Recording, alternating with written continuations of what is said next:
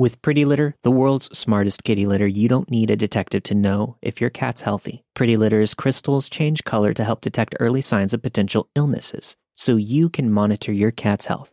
Save 20% off your first order at prettylitter.com, promo code MEAT. Enjoy the show. My name is Andrew Tate, and this is Season 7, Episode 21 of Let's Not Meet, a true horror podcast.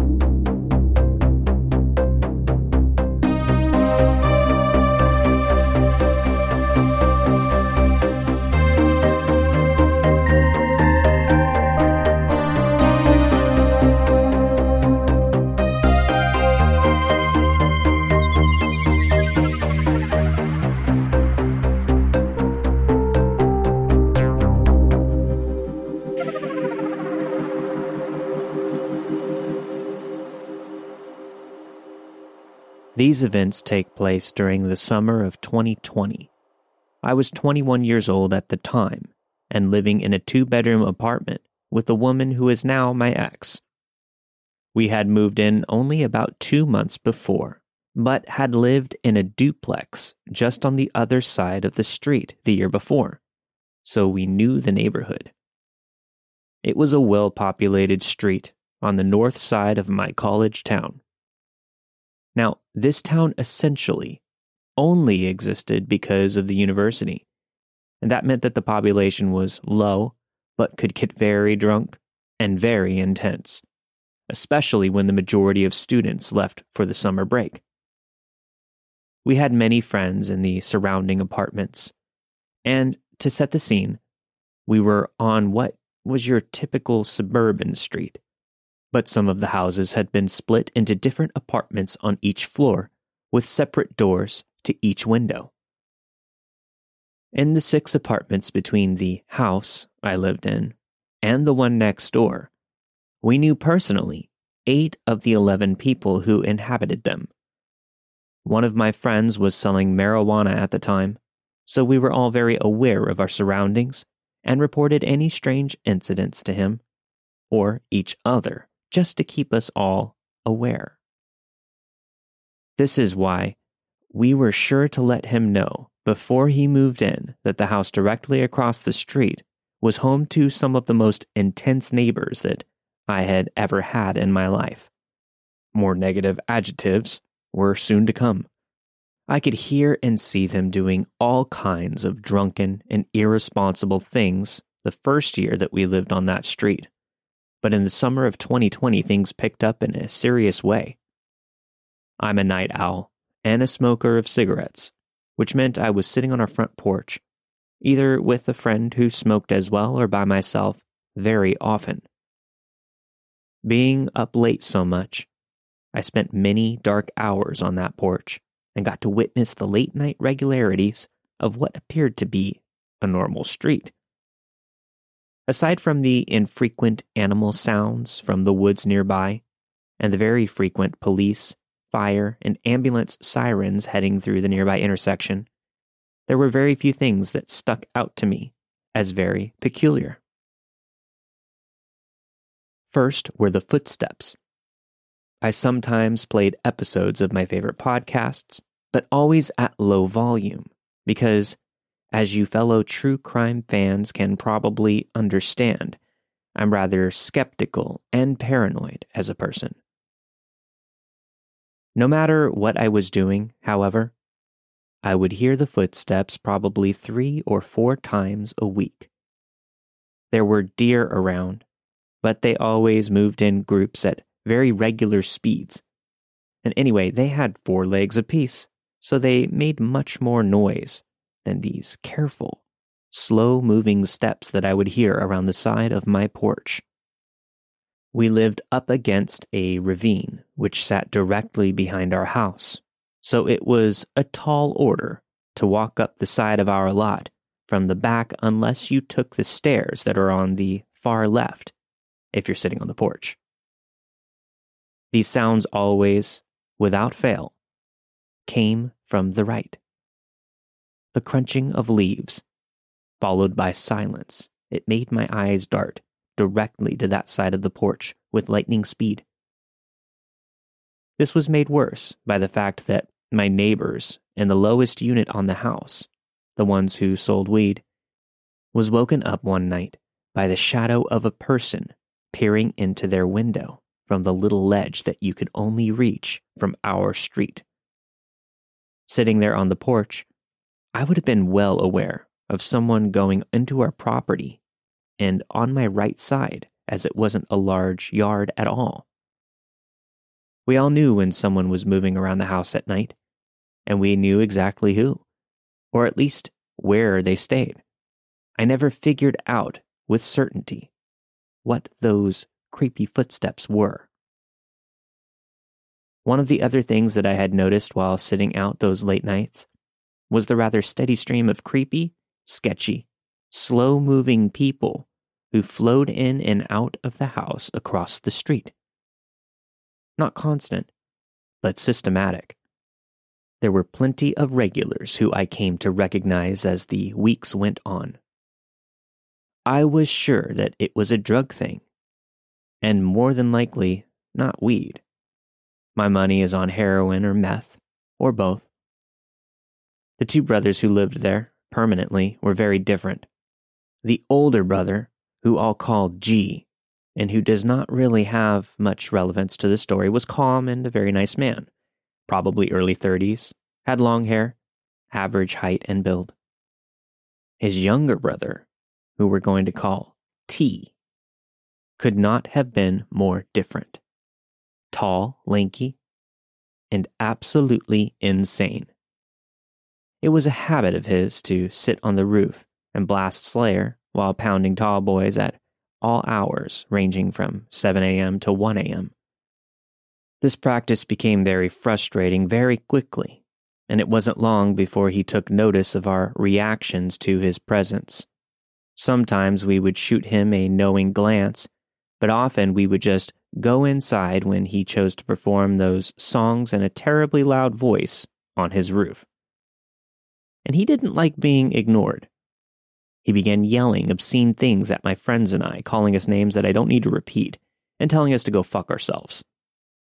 And that we were just little fucking moron kids. Needless to say, none of us were excited to entertain his ramblings about his many guns and his hatred for the people that he saw every day.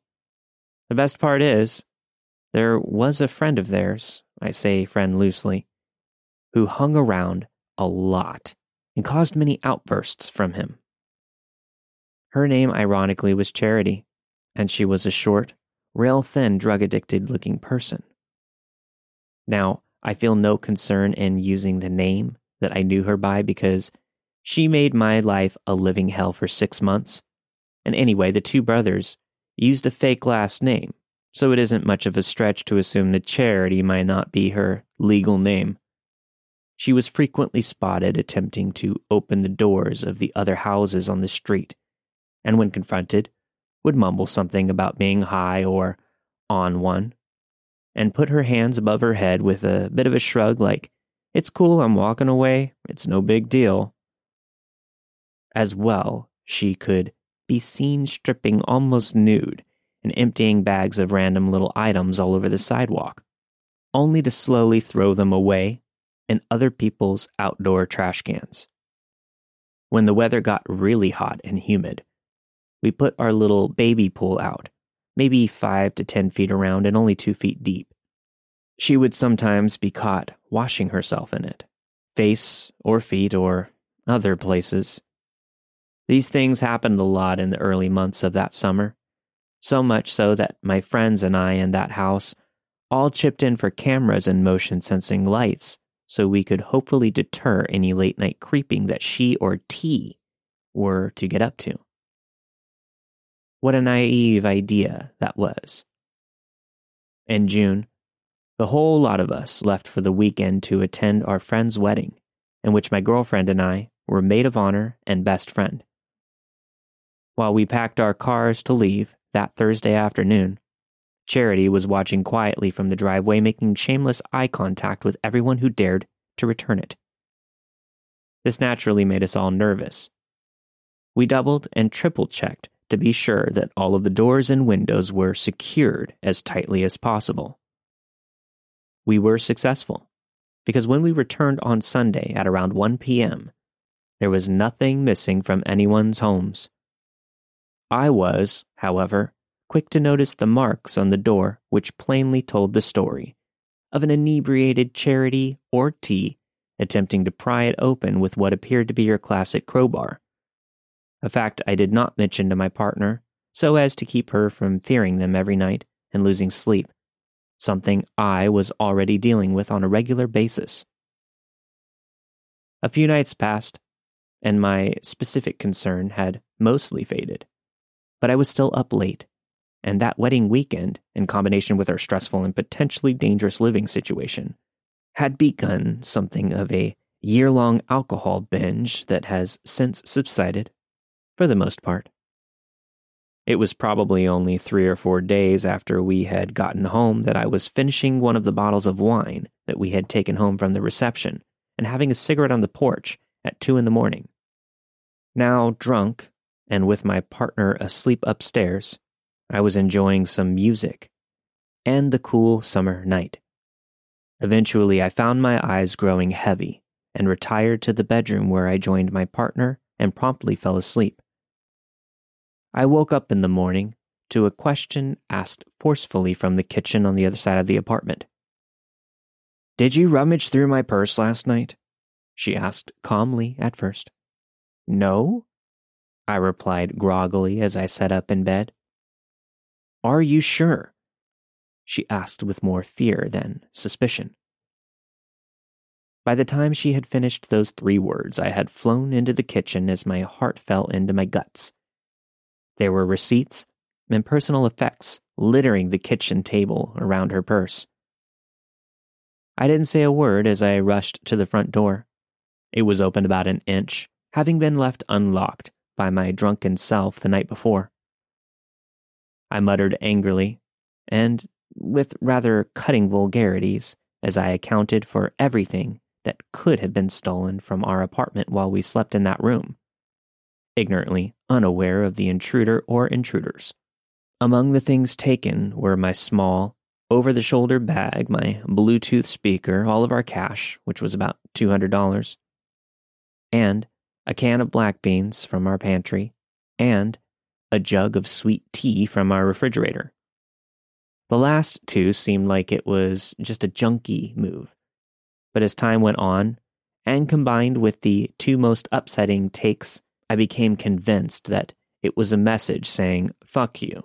I was all over your apartment while you slept and you had no idea." Most disturbingly of all, a large Victoria's Secret duffel bag that belonged to my partner was taken from the back of my closet in the room that we weren't sleeping in, which would have required some kind of light and moving about of all my hanging clothes. This person had been through every inch of the apartment. Most frustratingly taken was the glass jar of about 150 quarters that I saved up to use for laundry. They had been dumped into one of the bags, but the glass jar was still there mocking me. How had I not heard that sound? I'm not the heaviest sleeper, and that must have been incredibly loud. Another thing to kick myself for. In the dark and unfamiliar with the apartment, I estimate a total of around half an hour that they must have spent in my home. We called the police, who predictably said that they could do nothing, but they were well aware of the people who we mentioned as our top suspects. They had been causing trouble around town for years. As the police left our company, I thought of it. The camera. I called my friend, who answers my very infrequent phone calls, with haste, because we never communicate electronically in any other way but text. I asked him to review the taped footage of our porch from the night before, because my house had been robbed. He shuffles up the stairs after a few minutes and says, "There's no feed running to that camera." I sink into the chair behind me and light a cigarette as he pulls the cord that runs around the right side of the porch until he finds a tangled knot and the line, tied to keep anyone from noticing that it had been cut clean at some point. These fuckers had been casing my house the entire time, watching and waiting for someone to slip up, which is exactly what I did that night. They were plainly crazy and did nothing to hide it. Maybe that's how they chose to hide the fact that they were predatory as well.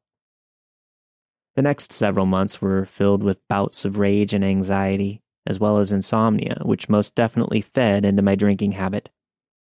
What if they had been violent? We clearly weren't as aware as we assumed. What if they came in while my partner was home alone? How unhinged were they, really? The crazy neighbors across the street could be seen peering at us from their windows, frequently flashing us the middle finger and chatting in voices just loud enough to hear about how we were fuckers and pieces of shit for calling the police on them. As good as a confession, but we could do nothing about it. They loved their games with us. Around September or October, they were evicted for one or more of the many infractions that were consistently happening, and still shamelessly they were committing them in that house. When they had moved the last of their stuff and the locks were officially changed, we threw the best and most celebratory party for every neighbor who wanted to send them off with hate. I was left with a sense of dread and impending danger that lived in and around me every night that I stayed in that house, and still lingers to this day even after moving. So to my hard drug-using, thieving, and creeping former neighbors, let's not meet again.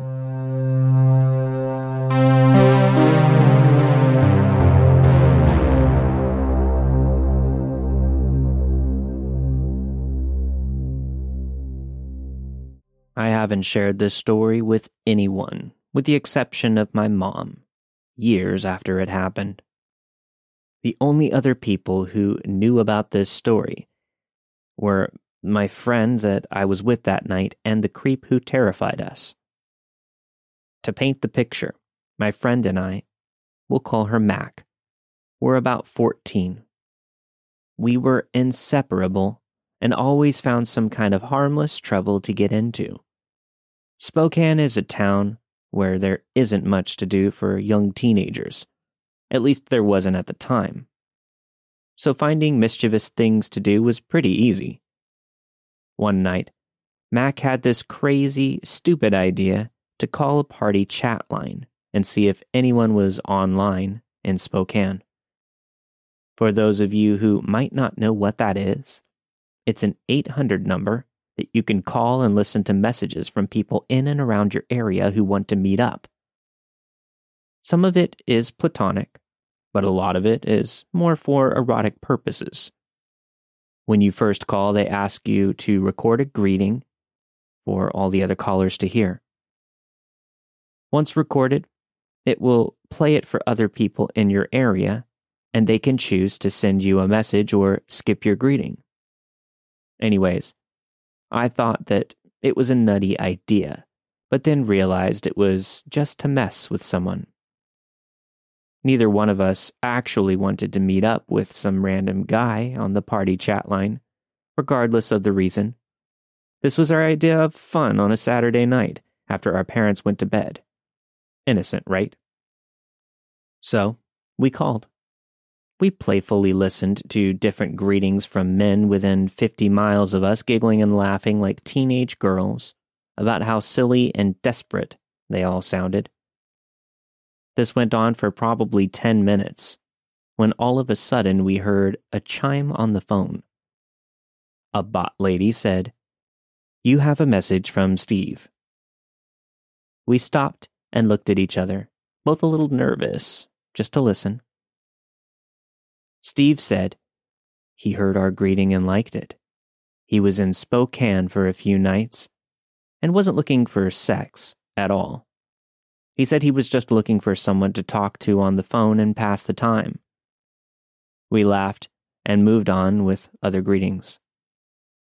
About 2 minutes later, the bot lady chimed in again and said, "You have a request to chat live with Steve.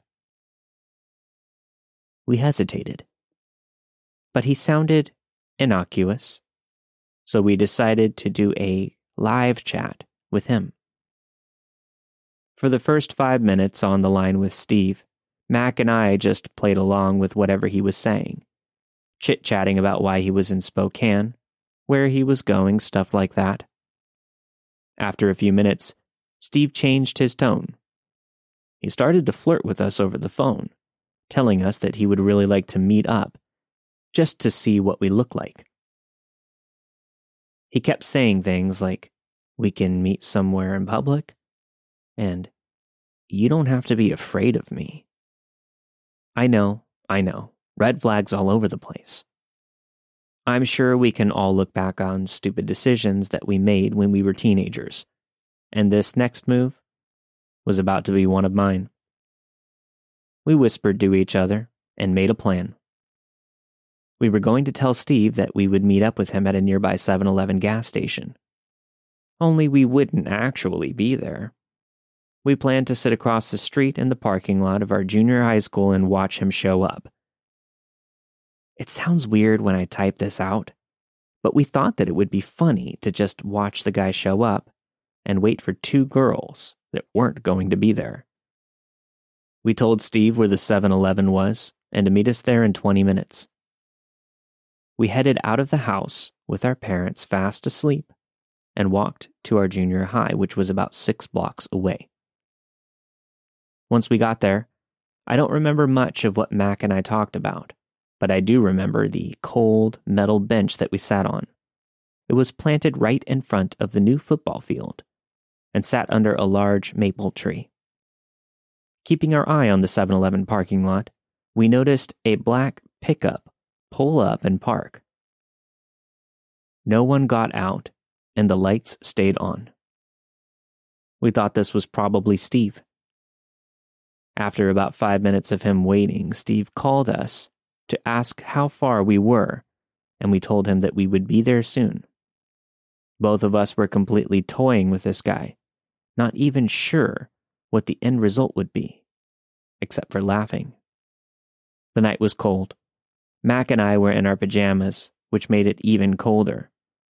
We watched Steve sit and wait another 10 minutes and decided the joke was up, and we were going to head home.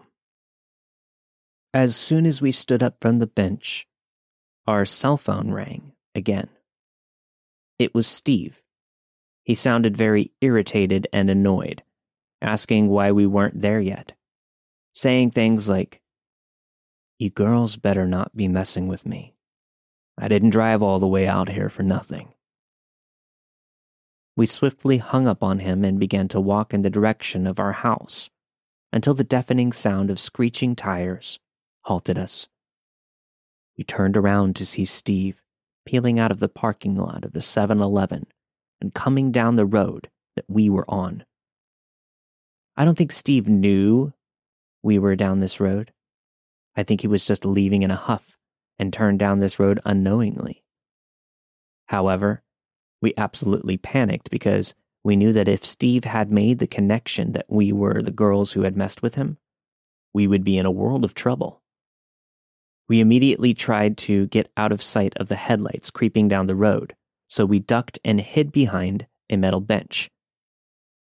As Steve's truck gradually approached, I think I stopped breathing. I was so focused on that truck, trying to think of how we were going to get away from him. I couldn't breathe. The truck creeped along the quiet road until it was parallel to the bench. When all of a sudden, Mac's phone rings. It was Steve calling us again, and in our panicked stupor, we forgot to turn the phone on silent. The phone rings obnoxiously loud and illuminates the area where we were trying to stay hidden. Steve stops the truck and looks right in our direction. He sees us. Mac and I screamed. We started to sprint in the opposite direction towards the baseball field. Just past this baseball field was a big tall fence that led into an industrial yard. We were headed straight for it. I don't think I've ever ran that fast in my life. My legs were cramping. My breath was short and heavy. My heart felt like it was beating so fast it was going to give out. This is where the story gets very, very scary. As we were running, we looked back. We saw that Steve had jumped the curb with his truck and was now driving in the field, chasing us. His headlights were so close to us now that they were like spotlights through the dark baseball field. He got so close to us that I thought he was going to run us over. We finally reached the fence and only had about 5 seconds to start climbing up before he ran into us. We climbed nearly to the top of the fence when he stopped his truck and turned off his lights.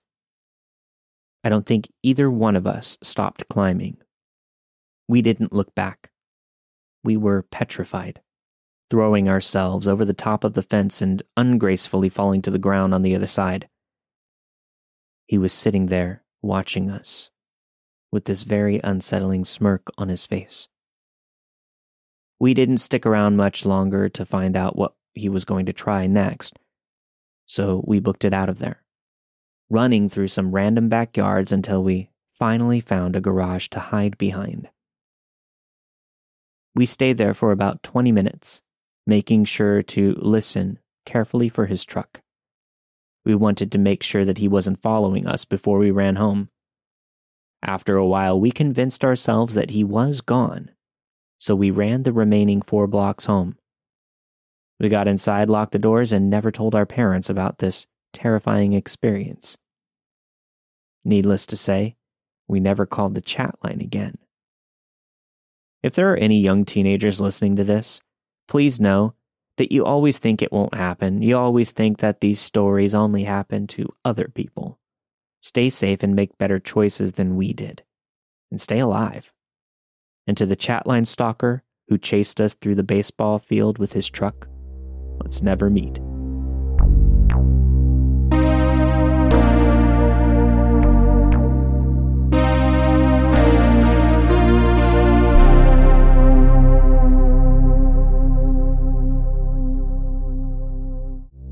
I had completely forgotten about this until today. I was listening to the podcast while at work, and one of the stories jogged my memory. This happened about 10 years ago in my hometown. My town is small, a tourist-dependent beach town on the East Coast.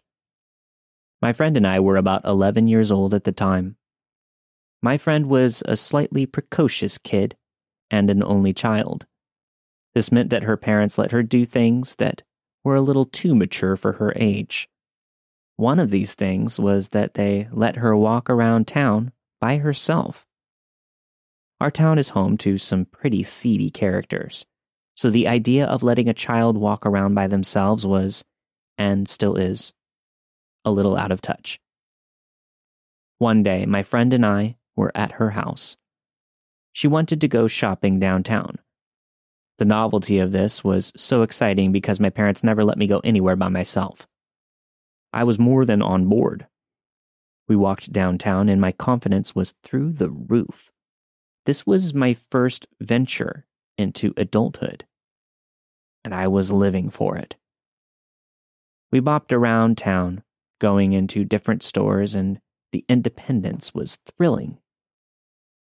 One of my first feelings of we probably shouldn't be doing this was when we were walking through a side street. This sketchy man started following us. My friend grabbed her little flip phone and started to pretend like she was having a conversation. "Hey, Dad," she projected loudly enough for the guy behind us to hear. She waved her hand and stared into the crowd of people ahead on the main road. I also kept my eyes straight ahead, looking back only once. I didn't want the man to know that we were startled by his presence. She continued projecting. "Yeah, I see you. Are you going back to the station later?" As I'm sure you've already guessed, her dad was not a cop, nor was he downtown. This worked, though. The man vanished. We thought that was that, and continued our adventure. Maybe an hour or so had passed. We had our fill, and were ready to head back to her house. She told me, as we were walking, that she knew a shortcut, an alley between a restaurant and a hookah lounge. She said it was full of cool graffiti, and that I would love it. So of course, naive me followed. About halfway through the alley, the man from earlier appeared, blocking the side that we had entered from. He was massive. A middle-aged man, very scary looking. My friend and I looked at each other and silently agreed to play it cool. We were mature young adults, after all. But then he started to get closer. We picked up the pace, feeling a little freaked out. And he started speeding up. "Hey, girls," he said in what I remembered to be the roughest voice I had ever heard. This thankfully made us run. We sprinted out of the alley and he began to run after us, laughing. Without looking back, we booked it to her house. All I remember from that moment was adrenaline. When we got to her house, we ran inside and went straight to her room. The man disappeared and we never saw him again. We didn't tell our parents, I think, even though we were scared. It was also kind of exciting.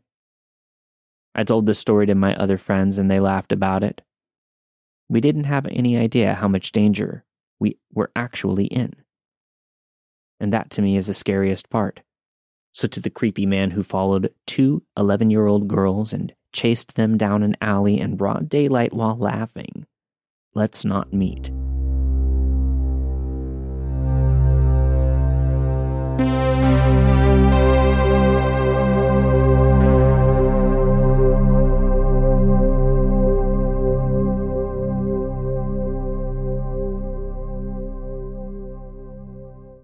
I had my son right before the pandemic started here in Arkansas. At the time of the story, he was just 1.5 years old, and we had just gone to the grocery store for our weekly trip.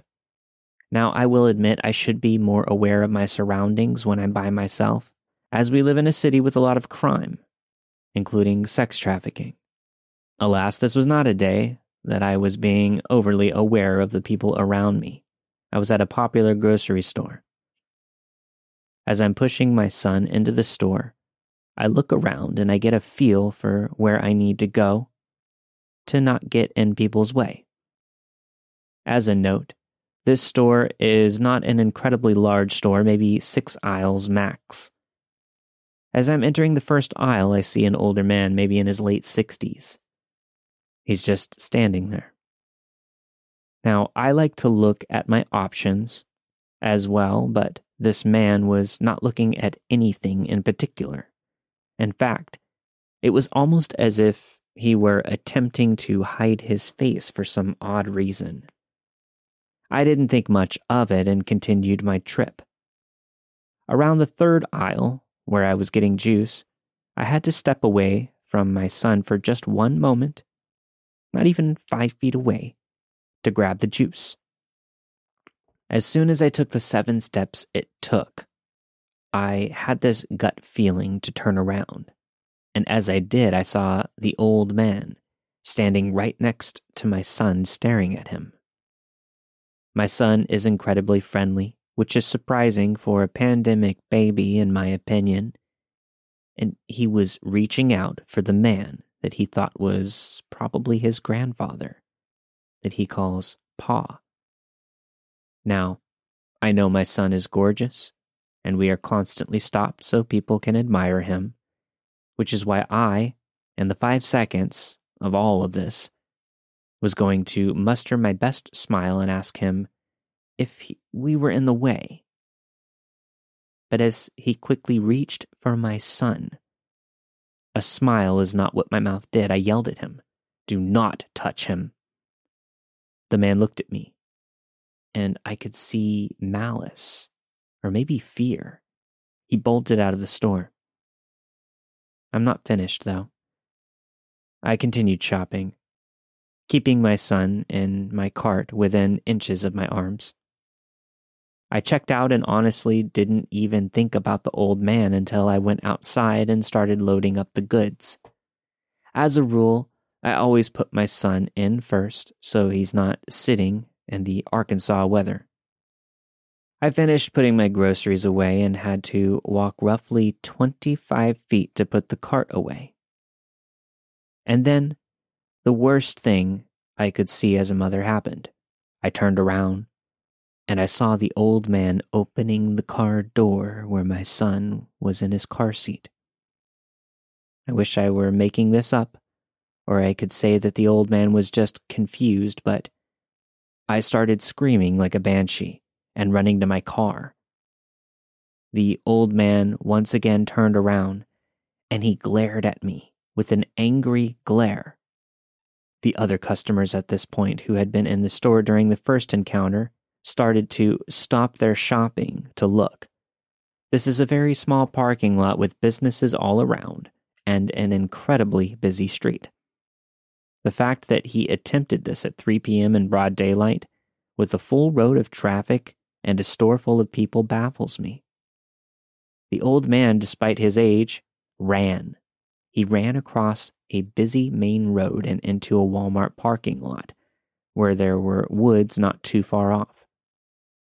I reached for my son, and thankfully the man had only managed to undo one of his car seat buckles, thanks to the triple buckle.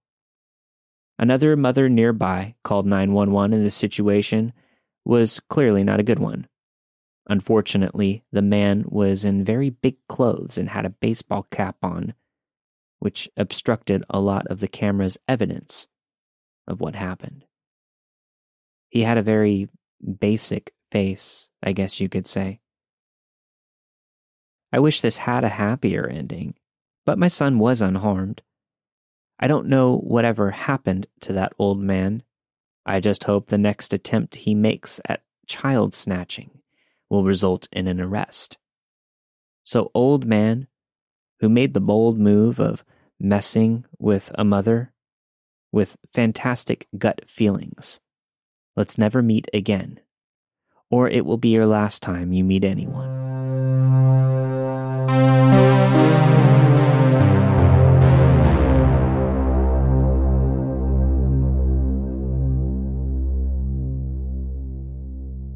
The following story contains some depictions of domestic abuse. Listener discretion is advised.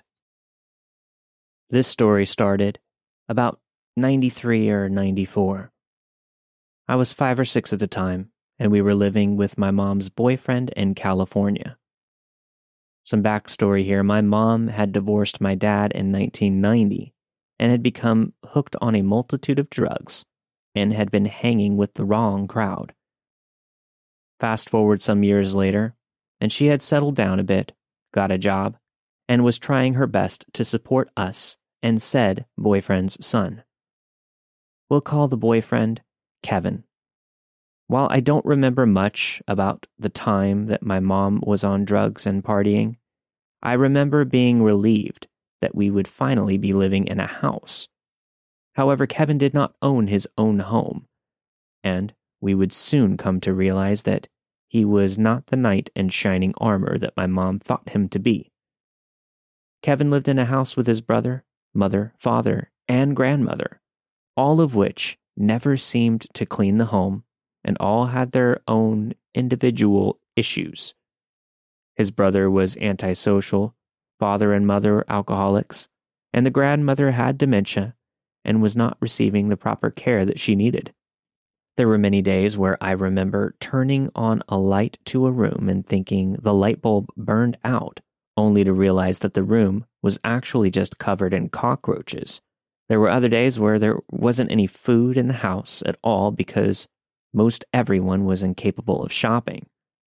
In addition, Kevin was also heavily using drugs and alcohol and would become very violent when he mixed the two. He would fight anyone in the house, and I mean anyone. No one was safe. His son and I tried our best to stay in his good graces, and would occasionally meet the metal buckle of his belt across our backs.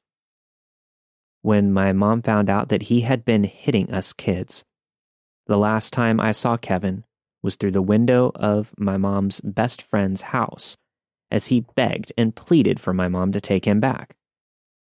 As you can imagine, I've repressed a lot of things from this time, as it was pretty traumatizing, ending in my mom shipping me off to my real dad when I was 8 while she was on the run from Kevin with his newborn son, my baby brother.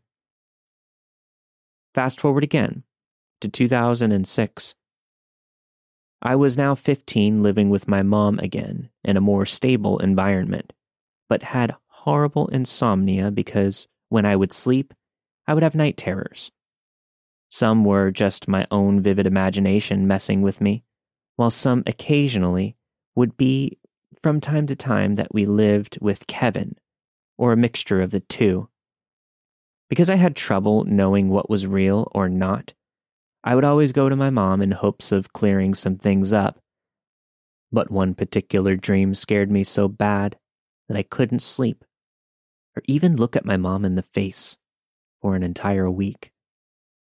My mom eventually found me sneaking out for a drink of water late one night and asked me what was going on. I finally broke down to her and explained my dream. In Kevin's home, his brother lived in the garage that they had renovated for him, and sort of doubled as an entertainment room, as well as a large TV and computers on one side, and Kevin's brother's room on the other. Kevin's brother had games. He would allow us kids to play them, and we hung out there a lot. In my dream, I was little again. We couldn't go to sleep because we had gotten up to see if Kevin's brother or my mom would let us play the game. When I entered his room, it was dark, except for a single lamp in the corner of the room. I had only taken one step in when I noticed something hanging from the ceiling in front of me. As my eyes adjusted, I could make out that it was actually a person. It was my mom. She was unconscious and being suspended from the ceiling by chains. I was so freaked out, even retelling this dream to my mom. I was shaking. When I finished, I looked at her and noticed all the color in her face was gone. After a few moments, she said, "I'm sorry you had to see that." She went on to explain that Kevin's abuse was taken out mostly on her to protect us and the rest of the household. Sometimes to teach her a lesson, he would beat her, chain her up, letting her down before his brother got home from his night job. I'm 31 now. My mom has since passed, and while I have since been in therapy and I take medications, the memory of the dream that was not actually a dream still haunts me. I spent so many of my younger years angry with my mom for putting me through that, but now I realize she was doing the best that she could with what she had at the time. She had kept me and a boy that wasn't even her biological son alive and safe, as best as she knew how, and I thank her every day for what she gave up for me. As far as what happened to Kevin, I last heard he was in prison for possession of drugs. He's tried to reach out to my little brother to quote-unquote explain his side of the story and to get information to contact me, but my brother has refused to give him anything. Kevin, you piece of shit. I hope your other son made it out alive, and you better pray that we never meet again because I'm way past traumatized. And now it's just a pure, blinding rage.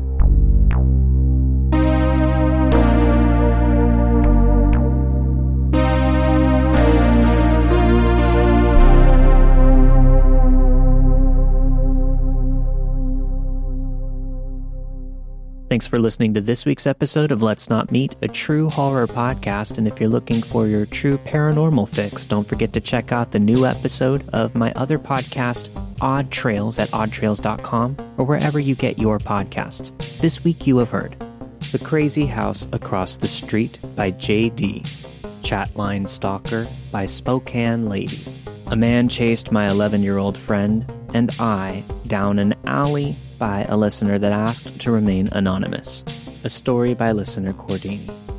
And finally, Chained to the Ceiling by V.M. Borg. All of the stories you've heard this week were narrated and produced with the permission of their respective authors. Let's Not Meet, a true horror podcast, is not associated with Reddit or any other message boards online. As always, if you have a story to share, send it to letsnotmeetstories@gmail.com, and don't forget to stick around after the music if you're a patron for your ad-free extended version of this week's episode. And if you want to get access, head over to patreon.com/Let's Not Meet podcast or follow the link in the show notes to join today. I'll see you all next week for a brand new episode of Let's Not Meet, a true horror podcast. Stay safe.